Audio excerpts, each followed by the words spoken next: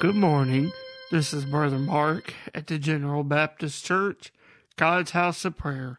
Thanks for joining in and listening this morning, and I ask you to open with me in the scripture to the book of Amos, and we're going to read in the 3rd chapter, beginning at the 7th verse.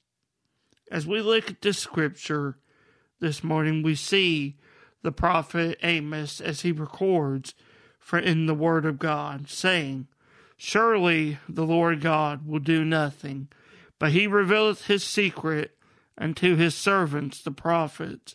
The lion hath roared, who will not fear? The Lord God hath spoken, who can but prophesy?" We see in the writings of Amos a declaration from the Lord through his prophet, declaring that the Lord does nothing without first telling it to his prophets.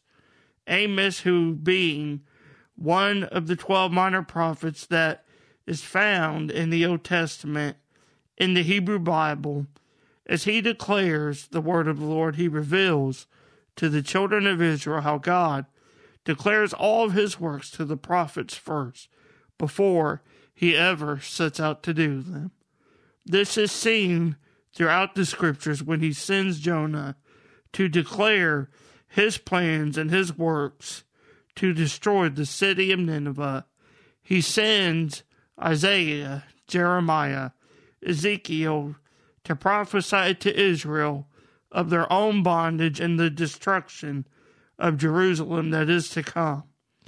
But as we read these scriptures in Amos, let us look at them, taking them to heart. We must reflect how they apply to our lives today.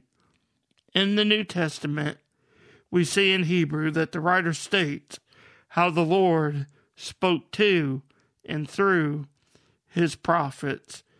In Hebrews chapter 1, in the very first verse, he writes, "God, who at sundry times and in diverse manners spake in time past unto the fathers by the prophets." Today the Lord, we know, as we read in the scripture, today he speaks through the minister and through the people that have charge or have leadership in the church. I want to encourage you as you're listening to listen to God through his ministers and through his words, that as you seek to draw closer to God, he will draw closer to you and will enable you through his Spirit to hear his voice. I pray that this scripture is a blessing to you and helps you and aids you, gives you strength in your walk with the Lord. Thank you for listening, and God bless.